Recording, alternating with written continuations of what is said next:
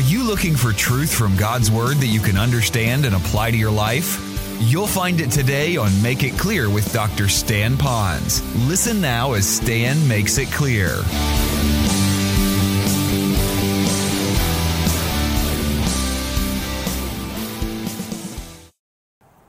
That cursed is the man who dies on a tree. And so they really wanted to have it in such a way as that. And then finally, I think the Christian, a little different. When I look at it, I don't look at the Phoenicians and they raised him up, or the Romans with their fine torture, or the disgusting way that the Jews would say of a crucifixion. For us, when I look at the crucifixion and the cross, I see the glory of it all. We're saved by the preaching of the cross. Jesus died on the cross. We make a lot about his blood, and we should, but remember, it's just blood. What really happened was, it was a bloody mess like the Old Testament sacrifices were, and it was the amount of blood and the torture and all the spilling of the blood. That Jesus didn't die of a heart attack. He didn't die of asphyxiation. He died a bloody death. So that's why the blood is so important, as it connects itself to all that's said in the Old Testament. And so as I look at that, it's a horrible death. But for us, we are here today because of the cross. And so there's glory in that. And there's great majesty in that. And I hope that we would see how important that is. Well, let's go back to the crucifixion. I have listed here what happened at the cross during the crucifixion. You can pretty well read that yourself. Very simply stated, it's not in that list, but is important.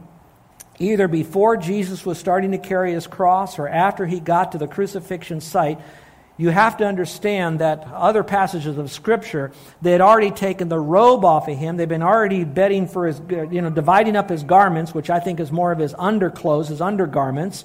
And then that robe, they didn't want to divide up with everybody because it was seamless and worth something, so they were bedding for all of that. We'll talk about that a little bit later, but just for you to have it now in the story because it's important. They kept it all together. They cast lots for it. They bet for that particular thing. I said all that to remind you, that was all happening after. Watch this. Remember, they whipped him, they put the robe on him, and how much time, 3-4 hours maybe, they were taking him through this process, and now they're ready to crucify him. So I want you to think of a nearly dried Band-Aid on your wet wound that is now nearly dry, and someone then ripping that Band-Aid off. All right? So in other words, it re-exposed nearly all of the wounds that he already had.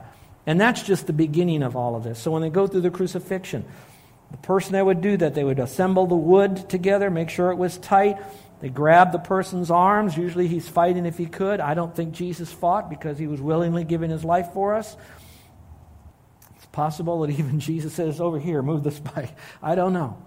But I know this, that he went through that for us, and the person who did this had done this hundreds of times perhaps, driving in the nails. He's laying on the ground on this cross. The hole is already dug.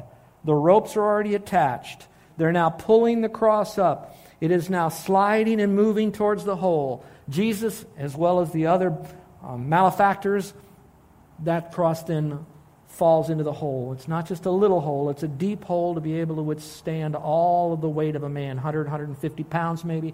The weight of the wood, another 100 pounds maybe, 250, 300 pounds. And all of that at one time drops like a rock into a bottom of a hole, and when it hits the bottom, it stops immediately. It's not cushioned. And all that nail, all those nails in his hands are wrenched. And that's what he did for us on the cross. And you could read more of the details and how horrible this is. Picture number 8 now.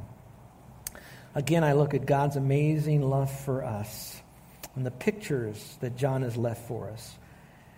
The next part of the Scripture, if you want to read there, is found in verses 19 through 22. Pilate also wrote an inscription, and he put it on the cross. Actually, he put it on a placard, other passages of the Scripture, which was very common in those days to indicate why that person was being executed. What was his crime? What did he do? So he wrote it, and on it said, Jesus the Nazarene, the King of the Jews. Now let's pause for a moment. You need to understand this. We look at that and we say, right on, that's right. Jesus was from Nazareth, so he's a Nazarene. And yes, he is King of the Jews. He's King of Kings, Lord of Lords, but he's also King of the Jews. He just hadn't set up his kingdom, his earthly kingdom yet, but he's still King of the Jews. All right, he's Lord You know, we say he's not Lord of all, he's not Lord at all. I don't really buy that statement very much because he is Lord of all, whether I make him Lord or not. So he's Lord. Now, that being said, here's what I want you to know.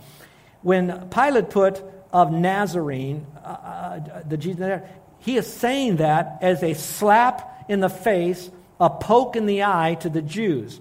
Because the Jews felt like that little town of Nazareth was a little no-name, tiny little town that nothing but a bunch of ragamuffin nobodies come out of that town. And look at you guys, this is your king over here. Look at, he's from the little town. Look at you guys. Oh, that kind of mockery even back to them. And don't be too smug, because if you remember when the disciples were being called in John chapter 1, we already studied this, they looked at them and they said, can any good thing come out of Nazareth? Again, implying Christ again. So they were kind of mocking again the Jews and what was happening. And all of this is to continually to essentially humanly degrade Christ. All right. That's what's happening with that special sign that went up. Therefore, many of the Jews read that inscription, and they were incensed by it. For the place where Jesus was crucified was near the city, which means that everybody could see it walking by. Generally, it was a place. It was up high or by a road or both. And it was written in Hebrew, Latin, and Greek. That means anybody could read it anywhere in that area because they would speak any one of those languages. And by the way, I like to think in terms of Latin, meaning that if there was any Spanish origin, it might have come out of that Latin part, but that's Ponzism. It says, so the chief priests of the Jews were saying to Pilate, don't write that, King of the Jews. If you want to do it, then say it, he said he was King of the Jews. And I love what Pilate said. What I've written, I have written. There's three things that kind of brings to my mind. That no matter what circumstance that Christ goes through, nothing can diminish his power and authority over that situation. This is almost a whole message to take you through all the prophecies of Christ that are fulfilled just in the crucifixion, and that Christ orchestrated it so that they would be fulfilled. And these prophecies were written thousands of years before he was here, because we are brass-headed and iron-necked, and we needed to have it written ahead of time so that when it did happen, we would know that he wrote it then and that this is true and that he is different than any other figure in history regarding the redemption of man. That being said, he is still in control no matter what was going on, so he controlled his own death. Another truth I got out of this is that the world could clearly see who Jesus was, King of the Jews. And then finally, that no matter what, nothing can change the truth. The truth is unchangeable about who Christ is. Let me see if I could picture it this way. The value in Christ was never once diminished for what he's done on the cross. So when he was crucified and all that he went through, he was still King of Kings and Lord of Lords. His kingdom, his earthly, kingdom yet, millennium was not established. I got some money right here. Don't have a lot, but today it's a lot. I have a $50 bill. How many of you really would like to have this $50 bill to take your family, or maybe you and your mate out or friend out for lunch? How many would like to have my? I see that. That's good. I'm not going to give it to you, but this is a $50 bill. Now, this $50 bill is real. It's not out of a Monopoly set, and it has the value of $50. It's a real bill. Now, let's say I take this and I wrinkle this nice, snappy, nearly brand new $50 bill, and I give it to you like this. Is it worth any less? No. Let's say I take this $50 bill right now, and I step on it. Does it make it any less value? No. If I take it and I rub it under my armpits, or some of yours, all right, and spit on it, and I slap it, does it make it any less? It may look less, feel less, smell less, but it's not any less value. And so what was going on with Christ on the cross actually, in my opinion, continued to, for us who are Christians, confirm who he is. So in a sense to us, there's a value being raised because of the confirmation that Christ is who he was. Although he was always Christ, he was always God, Messiah for us. So let's keep that in mind. Picture number 9. His clothing was being gambled for. Psalm 22 speaks of that. And then the soldiers, when they had crucified Jesus, took his outer garments and made 4 parts, and part to everybody as soldier of the tunic. Now the tunic was seamless, woven in one piece, so then they didn't want to divide that up. So he says, let's not tear it, let's cast lots for it, so let's decide whose it shall be. And that fulfilled the scripture. They divided my outer garments among them, and for my clothing they cast lots. This shows again the amazing control. I mean, finally at the end of all of this, you'd finally say, listen, guys, listen, guys, look up here. Look. You did everything else. You got to do this with my clothes even? And wipe them all out. He didn't do that. Perfect control. He knew what was going to happen. He knew why it was going to happen. Picture number 10. Jesus' mother standing by the foot of the cross. I really believe it was at the foot of the cross, very nearby. But standing by the cross of Jesus was his mother's sister, Salome, Mary, the wife of Clopas, which I think was James the Less, mother of James the Less, and Mary Magdalene that came from the west shore of the Sea of Galilee area, Magdala. When Jesus then saw his mother and the disciple whom he loved standing nearby, and everyone, who would that be? John, okay. So he saw his mother and he looked at John. Looked at John, looked at his mother.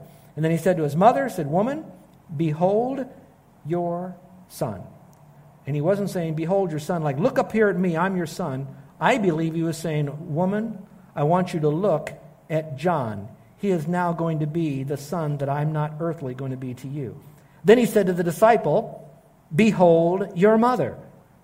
And from that hour, the disciple took her into his own household.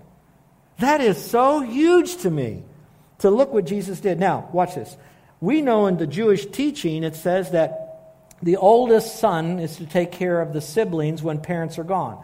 So that now opens up the question, why in the world didn't Jesus give, his mother, that's his responsibility, to the half-brothers, etc.? My opinion is this, is that they weren't saved yet. We do know that. And so because they weren't saved yet, and Jesus wanted to put them into put her into a relationship where they are saved, that wouldn't fit in. Another reason could be is the fact that they weren't around. The only two that were there were Peter and John, and Peter was way off hiding in the bushes somewhere in the shadows, all right? So all that was there was John. Third reason, all that equal being said, you now have John, who really loved Jesus. Jesus really loved him, so he really kept his eye on John, already knowing that he's going to die and have to give his mom to someone to take care of. Knew that John is the best guy to do that because he's the most responsible, most loving, knew most about Christ, knew most about his background, yada, yada. So he was giving him to John. What that tells me is that no matter how bad it got for Christ on the cross, he was still thinking of others. So who did he think of? He looked upon all these guys that were out there and he said, "Forgive them, for they know not what they do." He then looked at the thief on the cross next to him and he says, "Today you'll be with me in paradise." So he loved these guys, saying, "Father, forgive them. Take this guy into paradise with me. John, you take care of my mother." Bottom line is, Jesus was always thinking about others. And I really love this because he said, "Take her into your," and he was in his own household. I hope that when we have widows in our church, that our household will be the church. And I hope there'd be some of you that feel so inclined through maybe your gifted or your passion or your understanding or your skill set, that you would take that person in that basically is childless, and that you would bring them into your own household, and whatever privileges your family have, they have for you. I hope we would do that for them. That's a little bit about Jesus and others. Picture number 11. Jesus was given sour wine to drink. After this, Jesus, knowing that all things had already been accomplished, that means we're coming to the end of all of this. Everything that needed to be done was basically done except for one more thing, and you'll see that in a moment. Been accomplished to fulfill the scripture, said, "I am thirsty." Ooh, I am thirsty. So a jar full of sour wine was standing there. So they, the soldiers I believe, put a sponge full of that sour, cheap little wine that these soldiers mixed up for themselves and drank. They put it upon a branch of hyssop. The hyssop is the kind of branch, like an oak branch, and brought it up to his mouth so he would drink. Now look up here for a second. I've got to go quickly now. We're really out of time. Jesus was offered something to drink early on to kind of deaden the pain. He said no to that because he wanted to fully experience everything, perhaps. The point of the matter is that is not what he wanted to drink. He did need to drink something at the end. Why? Because the Old Testament said that he would be thirsty and that he would take something to drink, and it would be this kind of wine. The Old Testament scripture actually said sour wine, just like this says. Now that being said, it's interesting how that Jesus, still in command, still on the throne, still in control, fulfilling Old Testament prophecy, he's up there thirsty, and think what possibly went into his mind. Look at these blokes down there. They're so concerned about this, they're doing all of this stuff, but they forgot one more thing. There's one more prophecy that needs to get fulfilled. They're not doing anything. They're all busy down there. Hey, I'm thirsty. So he then sovereignly made an event occur so that he would then again fulfill another prophecy. Now, why people can't see that Jesus is Christ, He is the Lord, He is God, I'll never know. These are the little details that all come together. Again, John was there. He wrote them all. It was truth. He wanted us to hear the truth so we would believe. All right, picture number 12. Jesus dying on the cross. Therefore, when Jesus had received the sour wine, He says, "It is finished," and He bowed His head and gave up His spirit. Isn't that cool? No, it's not cool. You know why it's not cool? Because when I read it, it was like, it's finished.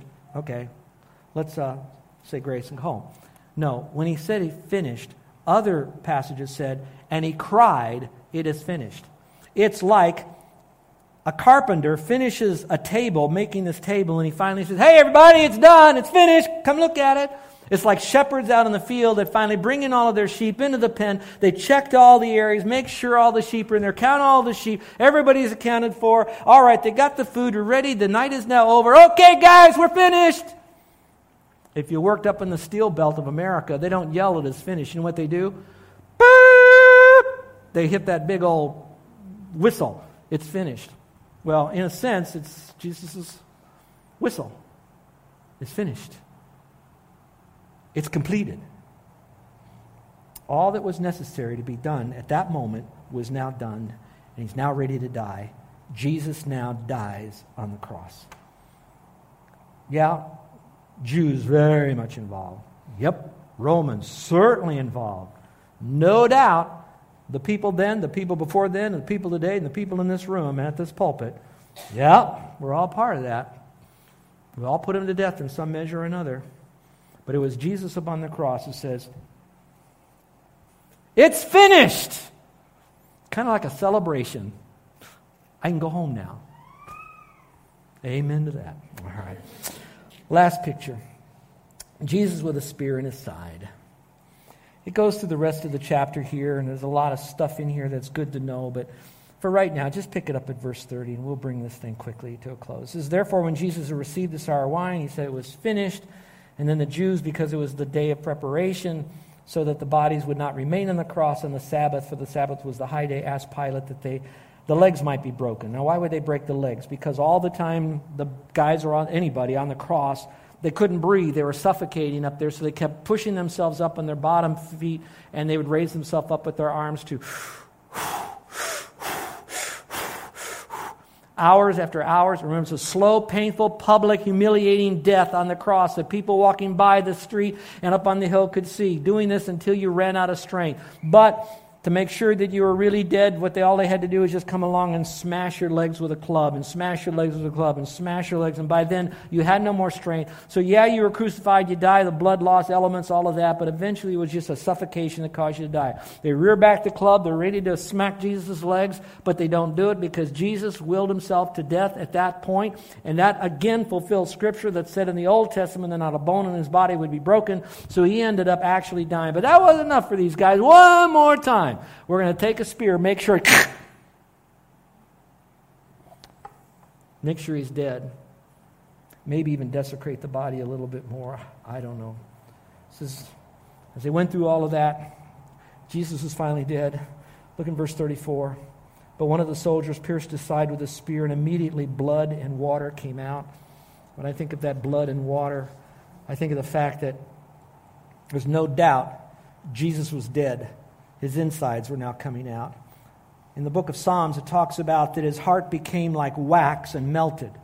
I may read too much into that, I get it, but it could be that His heart that has some bit of form like wax does. It's pliable, some wax is, but then when it melts, it just kind of oozes right out, and His blood and water, they're just coming right out of Him. I'm not convinced it was the spear that broke His heart cavity. I think it could very well be that part of it could have been a broken heart. A love, broken heart for us. I don't know. All I know is that He went through every bit of that and more than I have time to describe or even could describe, so that His death on the cross would be so final, so full, that we'd have eternal life. I'm going to give you another Ponzism. I won't keep you long, I promise. You know when it says that Jesus Christ endured all things for us? I think when we go through pain, no matter how bad our pain is, whether we're in a fiery wreck, a building collapses on us, our body is racked with pain because of cancer and there's no more they can deaden it, or we're out in the field and we've been shot up and we're in pain, screaming medic, and we can't do this. I want you to, for a moment, no matter what pain we experience, Jesus experienced even more. That's amazing love. That brings the story to today. Well, I've given you some things to think about. Don't pack it up. It's at the end of your outline. Go home and own that for yourself. It's a picture of victory over sin because Jesus rose again. We'll talk about that next week. It's power in your own life because once you trust Christ, that resurrection power lives inside of you and it wants to get out and live that life through you.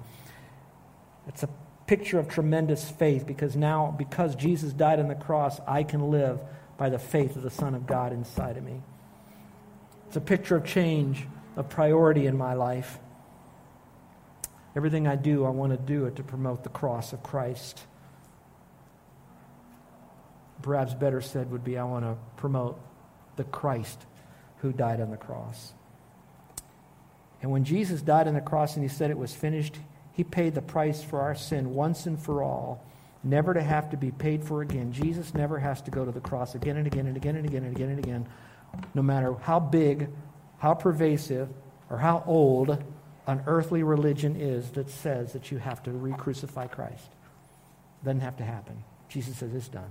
You don't have to do it again. Would you bow your heads and close your eyes? And thank you for allowing me to go a little bit longer. I hope you picked up some insights about Christ and what he went through. But also at the same time that it would bring you to the point of saying, that is truth, and I believe. And so maybe right now is the time for you to call upon the Lord to be your Savior. To say, yes, Lord, I believe that you are the Son of God who died. I believe you died there for me on the cross by your amazing love for me. And I thank you that when you shed your blood, it was a once and for all death on the cross for me. And I believe that so much that I'm counting on that and you for the forgiveness of all of my sin. And so I'm receiving you as my Savior. But Lord, at the same time, I thank you that you're receiving me into you when I trust you. I'm so unworthy of this. I can't come to you by any good works. I can't come to you by believing and being good. I just come to you as a broken, lost person, totally without strength and hope, separated for eternity from you. And now I'm casting every belief I have on you and you alone. It's not much, Lord. It's a tiny bit of belief, but it's real, and you know it. And I want you to know that that's all that Jesus asks in return for your personal salvation is your faith alone in Christ alone, because it's by his grace alone. Would you now hear the truth of what John saw and experienced and was inspired by God to write for you today? Would you believe it is true for you and now put your faith in Jesus Christ? And if you're doing that by faith alone, I want you to know that God says you have eternal life on the authority of his word. Would there be anyone in here today that's saying, yep, today's the day. I'm stepping over that line. I'm placing my faith in Christ, in him alone. I'd like to pray for you. Now, I won't have you stand up. You can certainly fill out the card. I'm going to ask you to raise your hand, but standing up, filling out a card, walking an aisle, raising your hand, even me praying for you won't get you into heaven. But I want to know if today is the day you trusted Christ as Savior. So now all this is afterwards. All this is for us to know. Now, I'm not going to have you come forward, and I'm not going to embarrass you in any way, but I'd like to know, is there anyone in here that today you now believe Jesus Christ is the one who died on that cross for you? The facts are there. The event is there. The reality is for you. Would you believe? Is there anyone in here today that has trusted Christ and would like for me to pray for you? When you slip up your hand, put it up, put it down. It's done and over with. Don't have to say anything, do anything. Nobody's looking at you. I'm just going to quietly, anonymously pray for you. Is there anyone at all? If you did it today, put your hand up. Let me see it. If today's the day you did it, put it up, put it down. Okay. If you've already done that, my friend, then the crucifixion is an event that did happen in the past. But it's an event of reality that we look at like pictures again and again and again, like wedding pictures, birthday pictures, Christmas pictures, mission trip pictures. And when you look at it, look at those little details. Who was in the picture? Where did we go? What did we do? What did it smell like? What was the meaning behind it?